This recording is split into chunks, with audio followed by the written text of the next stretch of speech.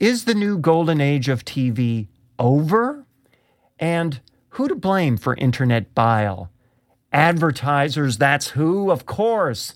This is episode 26 of Media Unplugged, the podcast that goes behind the spin to reveal what's really happening in media.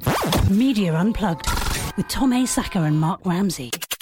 Welcome to Media Unplugged. I am Mark Ramsey. And I'm Tom Asacker. Tom, is the new golden age of TV over already? Came quick, didn't it? It came and went quick. The article is from The Atlantic. It's called, Have We Reached Peak TV? This springs from a presentation that John Landgraf did at the Television Critics Association press tour recently. Landgraf is the president of FX Networks, and he had some really pithy and influential quotes that caused a tremor in the room and in the television industry. Here's, among other things, what he said. My sense is that 2015 or 2016 will represent peak TV in America. Expression, peak TV, and that we'll begin to see a decline coming the year after that and beyond. This year saw more than 370 scripted series on television, he said, including on streaming services. There will be, by the end of this year, this past year was 370, by the end of this year, there will be 400. To give you a point of reference, Tom, there were 211 scripted shows in 2009, 400 this year. Oh. That is an amazing increase. What do you think about that? It's a big jump. I mean, I like you. I laughed when I heard the metaphor peak TV, because it reminded me of peak oil. Of course, right? Which, by the way, still hasn't happened. I think the original prediction was that U.S. peak oil would happen in, I think it was the late 60s or early 70s. Oh, really? I first heard it when I was in college, and then at least it was after then. Well, there were lines at the pumps after that, right? There were lines. But what's happened? What's happened since the 60s and 70s? The lines at the pump. New sources were discovered, new production techniques. Now, I was reading that we import only 27% of our oil from foreign sources, and it's the lowest share since 1985. I think the same thing will happen to TV shows. New sources of creativity, new sources of production, and we already have a lot of new sources of distribution, right? Netflix, Amazon, Hulu. Absolutely. I mean, I think you can tell from his perspective that it's strictly the perspective of someone in the business of producing expensive television. In fact, I would go so far as to say that it's not so much peak TV as peak expensive TV. That's really the issue. Pricey television is going to be harder to produce because obviously audiences are going to thin out. They're going to be spread across multiple touch points. And, the traditional, as we've talked about in weeks past, the traditional ratings sustenance for these cable channels is going to begin to decline. In fact, he says the glut of shows has created a huge challenge in finding compelling original stories and the level of talent needed to sustain those stories. It has also had an enormous impact on everyone's ability to cut through the clutter and create real buzz. In other words, making hits is hard. Making hits that are expensive is really hard, and you need a lot of eyeballs in order to make it work, and that's going to be increasingly difficult. So it's not the end of peak TV, it's the end of peak expensive TV. Yeah, listen, the idea that there's a limit to the supply side, right? The skilled people, the budgets, things like studio space, that's ridiculous.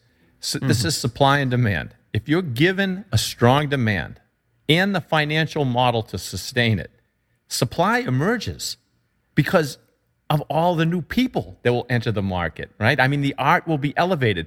And I think you were right on when you said, listen, he's deep in this. So he sees the expensive infrastructure and, the costs associated. That's like the broadband people or the high-speed internet people saying, look, you can't enter this market. The cost to enter this market is huge. But then you have Google floating balloons over some town trying to give them all high-speed internet access with balloons. So it's going to be innovation. And because the article said television is whatever consumers will watch, yes, I thought that was interesting. Yes, that came from one of the writers for The Atlantic, which I completely agree with, by the way. Right, which means what? It means success is going to be about deep insights, innovation, creativity. That's the source of competitive advantage in any free marketplace, and this one's no different. That's right. Landgraf is arguing basically that all the rich talent to create the expensive shows, that there's a scarcity of that and that it's not supportable past a certain point. And I think, again, to your point, he's wrong, because where does that leave Michelle Phan and YouTube stars with millions of hits based on a webcam basically propped up in a bedroom? How does that explain how NBC Universal just today announced an investment of $200 million in BuzzFeed? I mean, that's an investment in the future of the medium called television, and in a redefinition of television as something other than just premium scripted shows showcased for maximum audience appeal on traditional distribution channels, right? Yeah, but listen, stay with the traditional. I mean, Netflix, I read, has a roster of 36 original series in production. Mm-hmm. That's more than HBO. So, listen, I think the problem in the future is not what he's saying. The problem is going to be findability. This is the classic branding question of our times. Mm-hmm. Will people seek out and choose particular brands, be they products, TV shows, songs, because they've come to believe in the value of that brand, whether it's a manufacturer, a network, even a station? Or will we discover and choose brands based on recommendations from other people, mm-hmm. from algorithms, from people like Amazon and Netflix and Pandora? I think that's the bigger issue here. I think there's going to be a lot of great shows. How are we going to find these things? How are we going to find these things, and what do we mean by brand? Because if you talk to Landgraf, he'll tell you, listen to this quote, "As technology evolves and people consume television through different modes of delivery than channels, brands will become increasingly important as mediating filters for the overwhelmed viewing public." When he's talking about brands, he means networks. Yeah, he doesn't mean shows. You're talking about shows, right? No, I'm saying, will we use a network as a signal for quality brand in our mind, a TV brand like an HBO, or are we going to just go with recommendations from what Netflix throws up on the screen? It says you might like this, you like that, you might like this. I think it's even more confusing than that, because, for example, he's head of FX. You tell me, what is an FX show? I don't know. That's my point.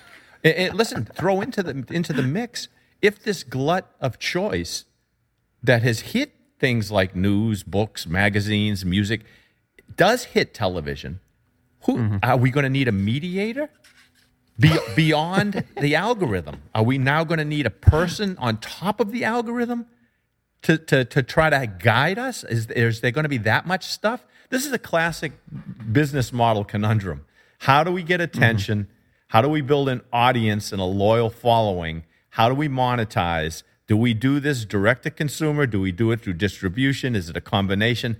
Every brand that I work with is facing the similar challenges in whatever products and services they're selling. You're certainly right about findability, and I'm glad you mentioned monetization, because, clearly that's the piece left out of his puzzle. All of this assumes that this monetization, the business model, is unchanged from what was historical, right?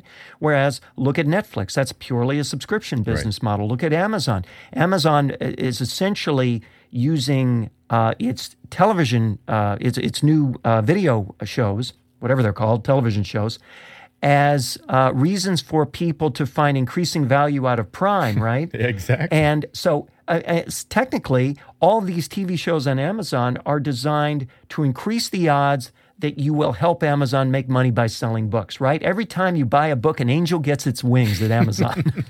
or a TV show gets funded. And a TV show gets funded. So it's about the business model. Absolutely. Yep. One other point made in this article, which I thought was worthwhile, was one of the writers said, "If I were Landgraf, I wouldn't be concerned about the glut of original programming debuting each season as much as the glut of outstanding vintage television that's now so readily available. There are 76 episodes of Friday Night Lights I've never seen and 63 of 6 Feet Under. Every time someone discovers a new old favorite on Netflix, that's 50 or so hours they'll spend not watching network TV." How true is that? That is true. Absolutely. You are listening to Media Unplugged with Tom Asacker and Mark Ramsey. Tom, topic 2, who's to blame for internet bile? Why? Advertisers, of course. Aren't they to blame for everything? Of course. There was an extensive, I don't know, like a meta article in the Hollywood Reporter that you tipped me on, called The Gossip Revolution. And the subtitle of it was, As Page Six Goes, So Goes the Nation. Gossip, the once small Hollywood sideshow, now has major news status and defines the fate and fortunes of major public figures. Fate and fortune. I love this. It was like, we hate to write about this, but we're going to write about this. And by writing about this, we dive deeper into this. Yeah, let's use hyperbole to rail against gossip. Rail against hyperbole. And that's so much what this is. One of the articles, in fact, was titled Former Gawker Editor on the Cause of Internet Bile. It's ad dollars. I love this. He said the internet is swirling. The internet is a swirling death trap of dubious gossip, outraged tweet-to-tweet combat, and a million identical pieces of over-processed, hormone-injected news content, quote-unquote, written for fourth graders. There's a reason for that. It's called money. It's called money, Tom, or is it? Yeah, like there's a reason for everything, and it's called money. Right? That's so true. And the way to get it increasingly today is to create a brand. A media brand is a celebrity brand. It's fueled by sound bites and spectacle and controversy and all that. I mean, we should start dumbing our thing down for fourth graders. I've been doing that. I just haven't told you. I knew it. Those titles are a giveaway. Hey, here's something for you. So I look up the word gossip, right? Because I said, what is gossip? That's a strange word. So it's from the Old English, God sib, like sibling, God relative, godparent. And it was seriously, it was extended in Middle English to mean a familiar acquaintance or a neighbor or a friend. And then later it came to mean engaging in idle talk, especially about the affairs of others. And now it means reporting on whatever happens weekly to the Kardashians. You have just achieved the impossible. You have made gossip boring. Oh, shoot. No fourth grader wants to listen to that. I knew it. There you go. Well, here's the thing that occurred to me as I was reading this and thinking about this, and this writer who had been with what was it that he was with? He was with one of the major Gawker. He was with Gawker. And he's complaining about this, and you can kind of feel the self-loathing between every line of this. And what's fundamentally at the root of this is that these entertainment destinations that you spoke about are all built on the same premise, indifferent to the fact that any number of them can be built on the identical premise by any number of people at any time with the exact same aspiration, right? It's as if you get together a group of people and say, hey, kids, let's put on a show. We're going to operate like a TV or cable channel, but with an infinite supply of alternatives and an infinite supply of advertising avails and a finite supply of eyes and ears. Other than that, it's a great idea. Yeah, I think the key word you used was show. I think people have to understand if they're looking at a screen, they're watching a show. Yes. And that's what's going on. You want some more? You want me to bore you some more about gossip? I want to hear it. Oh, yeah, this is really boring. It turns out that the reason that we love gossip is because it's a valuable source of information. I was reading a study out of the Netherlands that was titled Tell Me the Gossip. And they made the case that people don't really care about the subject of the gossip. What they care about is what that information means to them. They use the information about others to kind of protect themselves and figure out how to make their way through life. And I was thinking about it, right? So we crave gossip because we're on the lookout for what's useful, especially in our social lives. If we see Hillary in all kinds of trouble over her emails and Anthony Weiner's privates exposed in the news, we decide that we're going to download and use Snapchat. If we hear that Hulk Hogan goes down hard due to a racial slant and that Ariana Grande suffers a severe backlash from licking donuts and saying, I hate America, we think twice before we lick random pastries at shops. So that's what this is all about. That's why we're watching all this stuff and reading it. We want to learn. That is fascinating. We want to learn how to behave by people who misbehave. That's it. It's so funny to see this publication kind of fall into its own trap by being exactly what it derides. One Michael Wolff wrote a piece in here where he essentially takes on one pop cultural gossip figure after another, from Trump to Hillary to Sumner to Bill Cosby and so on. And each one, I read through this and I thought, I can't even read this. It's an excuse to look at the caricature and read a few insulting comments, which means this is exactly what he's complaining about. This article is what he's complaining about. I know, it's funny, isn't it? And it strikes me, if you watch the news shows in the morning and hear the reporters kind of crinkle their lip at the thought that they need to discuss Donald Trump in a serious fashion as a political story, despite the fact that he's the top polling candidate in the Republican race right now, which would seem to me to be justification enough to shut the heck up and do your job. Nevertheless, you've got publications like Huffington Post, which continues to have Trump off the news page and on the entertainment page, which I find to be such a puzzling distinction for a publication like HuffPo, whose front page is literally a crazy quilt of news and entertainment. To make that weird, almost arbitrary distinction is so puzzling to me. Not to me. It's about the money. It all goes back to the money. Yes, it does. All right, it's time for Rants and Raves, Tom. You have a good one today? Not really, but in keeping with the subject. Thanks for the tease. Excellent tease, Tom. But in keeping with the subject we're on here, blather and all that.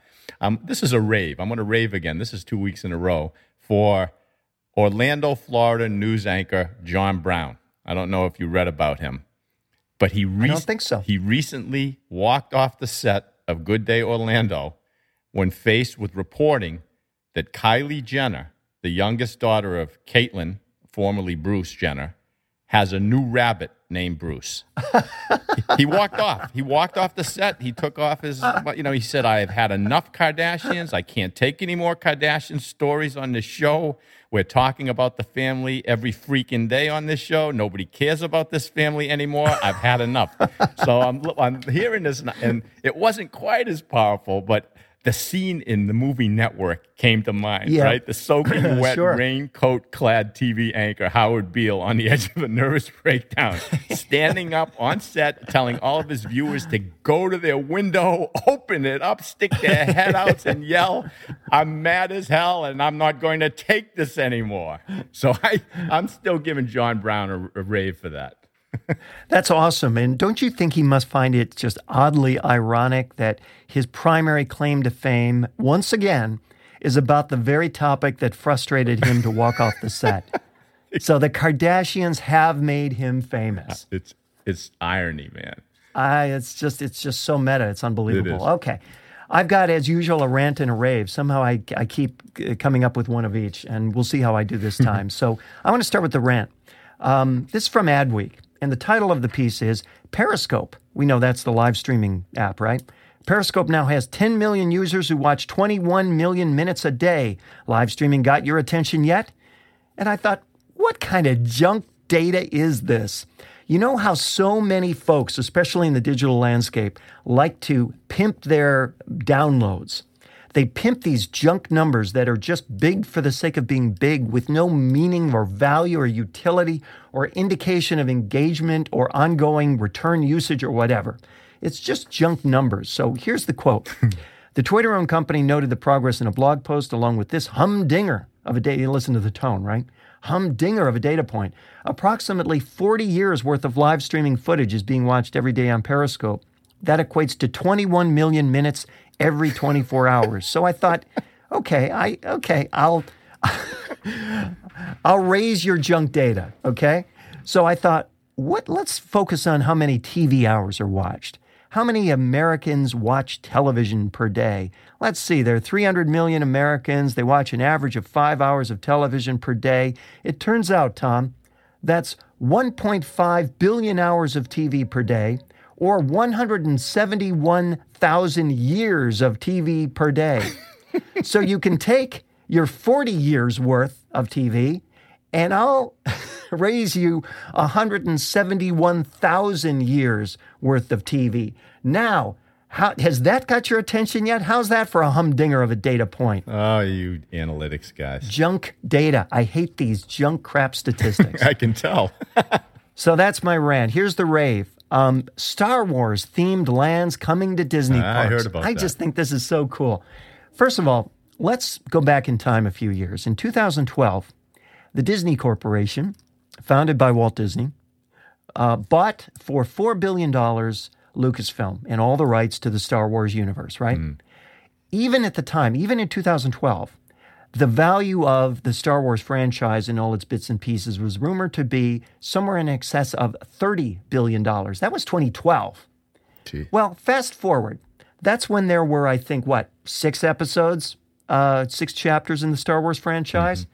Now, Episode 7 comes out this Christmas. Episode 8 is on the drawing boards. They just announced the director for Episode 9, Tom, which comes out in 2019. Wow. Meanwhile, there's a spin-off movie, which means an all-new Star Wars franchise called Star Wars Rogue One. New characters, new mythology.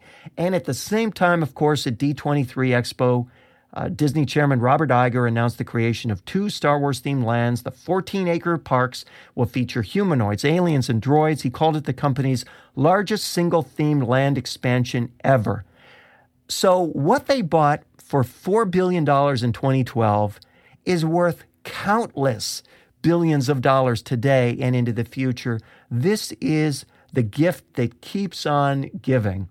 And it's an illustration of the power of a franchise to create brand extensions when that franchise is so inherently compelling and powerful. I just thought that what a great story, because it really illustrates that when you have a brand that's really got some juice, take it for all it's worth. Absolutely. Yeah, that was great. All right. That's Media Unplugged for this week. Please remember to subscribe to us at iTunes or on Stitcher. And while you're there, please rate the show. No, I really mean it. Please rate the show. It helps other folks discover us. You can also catch us at SoundCloud, Podcast One, Radio Inc., Media Village, and Net News Check. You can follow Tom on Twitter at Tom A. Sacker and Mark at Mark Ramsey Media. Send us your questions and comments using hashtag Media Unplugged. If there's a media topic you want us to cover, let us know. Tweet us. You can read the show notes and share the show at our website, MediaUnplugged.net. Special thanks to the fantabulous, one-of-a-kind producer of Media Unplugged, Mr. Jeff Schmidt, exciting audio from media. You can find him at jeff-schmidt.com. For Tom A. Sacker, I'm Mark Ramsey. Thank you so much for listening.